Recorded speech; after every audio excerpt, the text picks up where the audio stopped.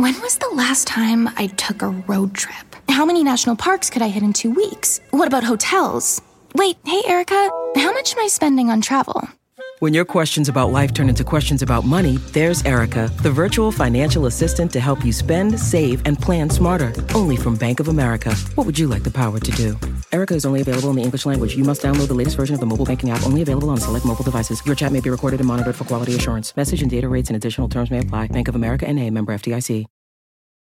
If you're looking for a place where the wide open skies and the towering mountains inspire you to find an untapped part of yourself, you might want to take a trip to Wyoming. It's a place where bold, curious spirits forge their own way on all types of adventures. There is no shortage of iconic, expansive landscapes out there. You can discover breathtaking hikes, stunning state parks, authentic Western culture, and other historic sites, along with the tales of famous outlaws like Butch Cassidy and pioneers like Buffalo Bill Cody. The truth lies west. Discover yours at travelwyoming.com. Hi, you have reached the Atlas Obscura podcast line. Leave me a message about a strange, unusual, or surprising place that happens to be near where you grew up or where you live now. Hi, my name's Katie, and I'm calling about the bronze statue of a goat in downtown Spokane. It is also a machine-operated vacuum. And you have an entry about the goat on the website, but it doesn't mention that the goat was actually welded by the welding nun, Sister Paula Turnbull. And I just think she has such a fun story, and the goat is such a staple and such an icon in Spokane, my hometown. And I would love for you guys to do just a deeper discussion of the famous garbage goat. Thanks so much. Katie, thank you for the call. And you are absolutely correct. We have an entry on the website for the garbage-eating goat. It was added by user Badgers of Doom, but there was no mention made of the welding nun, Sister Paula Mary Turnbull, which is a pretty big oversight. So I think we're going to take this episode and we're going to correct that. But first, we're going to need to explain the garbage-eating goat itself. The goat is a sculpture made out of copper and brass. It's got metal ears, metal horns, a little metal beard. It's all welded together. And as Katie mentioned, it also, this is really the best part about it, it also has a vacuum inside of it.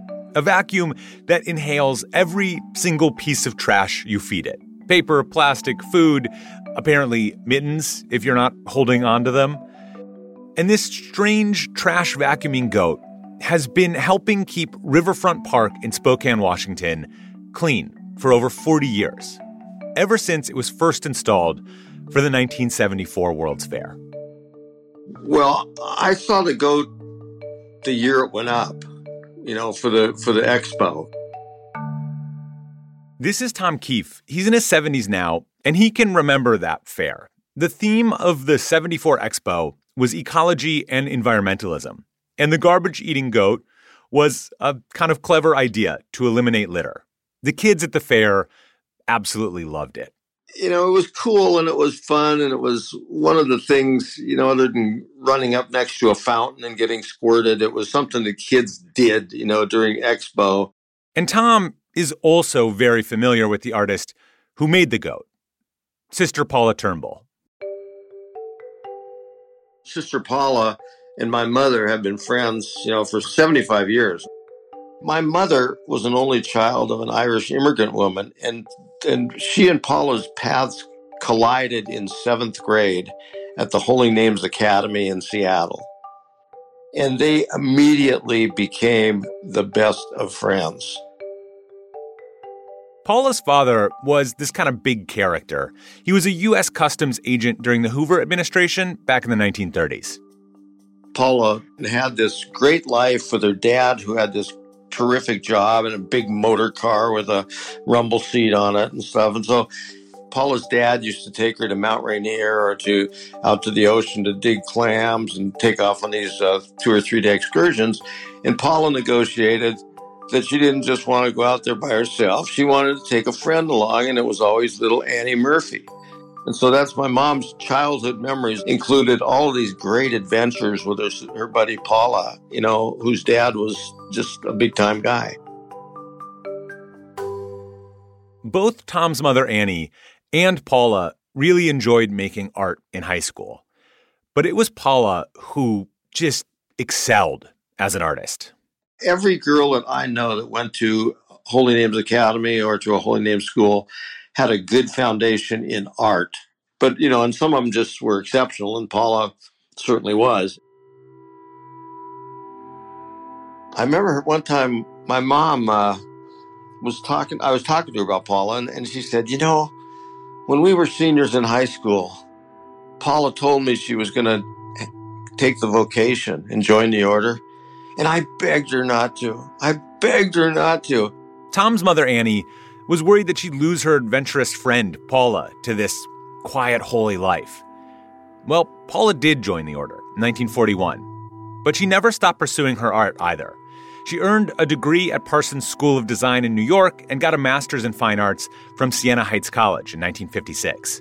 Paula Turnbull, now Sister Paula, was really committed to continuing her life as an artist. Literally, people from around the world would commission her to do stuff. And then my mom kind of slips back and goes, yeah, and look what I knew. Paula got to travel all over the world and become a famous artist, and I just sat around in Seattle having babies. Now, if you're imagining Sister Paula as sort of a stereotypical nun wearing the long black tunic, the traditional habit, that's not quite it. Well, first off, she was a hipster. I mean, she was a hip person. And it wasn't very long into her career as an artist, she thought, this is nuts. I'm not going to wear this stuff at work. And so she started dressing down, put on a sweatshirt or something. And she and a deeply spiritual lady, but she wasn't like wearing it on her sleeve. It was in the work. And the work for her was, taking people and bringing them along with your artwork to bring them to a higher appreciation of life. If you visited Sister Paula in her studio, the outfit you would most likely see her wearing was her welding gear. Her metal sculptures were her most popular works. And to this day, you can find a number of Sister Paula's sculptures all around town. There's a metal Sasquatch at the community college. There is a bear at the local high school, and a number of metal artworks at various churches and schools in the area. Sister Paula also taught sculpture and art history for 25 years at Fort Wright College in Spokane. She told the local paper, "I am an artist because I can't not do art." And according to Tom Keefe, that's about right. She was always making art. When it came time for lunch, Paula told me one time, I never liked small talk. I never liked it. Said there's just nothing in it for me. And so when it came time for the lunch break, she would take this little portable easel she had, and she'd walk outside wherever she was, and she'd do like a little 5x7 or so, either oil or watercolor or sketch. Tom bought a number of Sister Paula's pieces throughout the years. And even though she did a lot of paintings and works in clay, it is her metal sculptures that are the trademark of the welding nun. We spoke to Tom on a video call, and he showed us a work that he owns. It's a 2-foot-tall sculpture of a witch on a broom. That's the witch from The Wizard of Oz. But it's made out of copper, and he's got like little copper hair and stuff. She used to cultivate electricians so she could get the little 4-inch and 6-inch snippets that were left over after an electrical job. And whenever they did anything out of the convent, she always made sure the copper came her way. Back in 2003, Tom's mom, Annie, came to visit Spokane, and the two of them went up to Sister Paula's studio, which was, by the way, on the grounds of the convent. And Sister Paula would sometimes host a life drawing class there, where a live nude model would pose for students to draw. Paula was giving her a tour of the studio. And she says, and now right here is a table where I have the nudes set. So one semester it'll be a nude female, and the next semester it'll be a nude male. I said, well, let me go get some of the sketches. Then Paula leaves the room. And I look, and my mom's eyes look like saucers.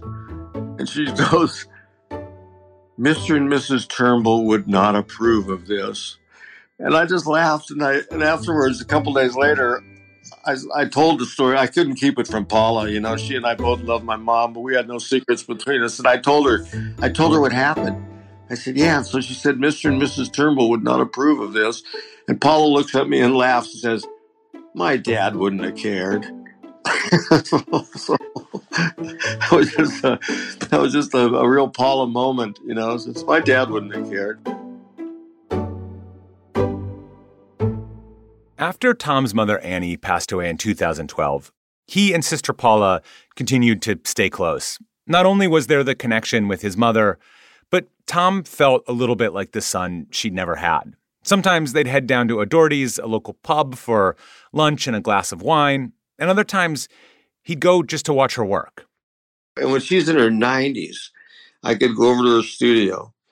She'd be there with her welding torch and her goggles, and she'd be bending some piece of copper and working on some life-size statue or some other representational piece of art. And she talked to her art when she was making it. I mean, it was like she was creating, those are children of hers.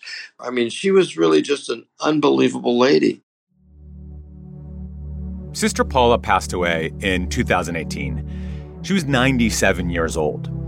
And like any good artist, if you look at the body of work she left behind, you'll see her spirit there, embodied in each and every piece. But you look at the statues that she did and the different gates that she did. She put a lot of love into it. None of her work was frivolous. All of it had a purpose. And I think it was an extension of the spirituality. And the thing that I really thought was cool about her was she managed to take a vocation and bend it like a piece of copper to fit the ambitions that she had for her own life. And, well, The Garbage-Eating Goat may not be Sister Paula's most complicated piece of art. It remains her most famous work. And it's still there, cleaning up the litter in the city that saw Sister Paula shine. Through that all, through the good times and the bad times, the goat held his ground. He's there in his little grotto. He's waiting, you know. Then if you got a piece of trash you want to get rid of, he's there to help.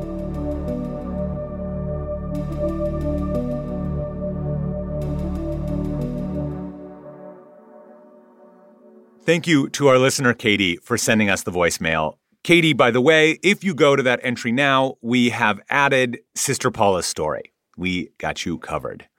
And many thanks to Tom Keefe for sharing all of his stories about his mom and the talented welding nun, Sister Paula Turnbull. As a reminder, we also want to hear from you. Leave us a voicemail at 315-992-7902, or you can record a voice memo and send it to us at hello@atlasobscura.com. Tell us about a wonder in your own backyard or some magical place that you've traveled to. We can't wait to hear from you. Finally, last thing, please, if you're enjoying the show, rate and review it. We want to hear your feedback. We would love to know what you're thinking about a given episode or the show generally. This episode was produced by Manolo Morales. Our podcast is a co-production of Atlas Obscura and Witness Docs. The production team includes Doug Baldinger, Chris Naka, Camille Stanley, Willis Ryder Arnold, Sarah Wyman, Baudelaire Seuss, Gianna Palmer, Tracy Samuelson, John Delore, Peter Clowney. Our technical director is Casey Holford. This episode was mixed by Luce Fleming. And our theme and end credit music is by Sam Tyndall. I'm Dylan Thuras, wishing you all the wonder in the world. I will see you next time. Witness Docs from Stitcher.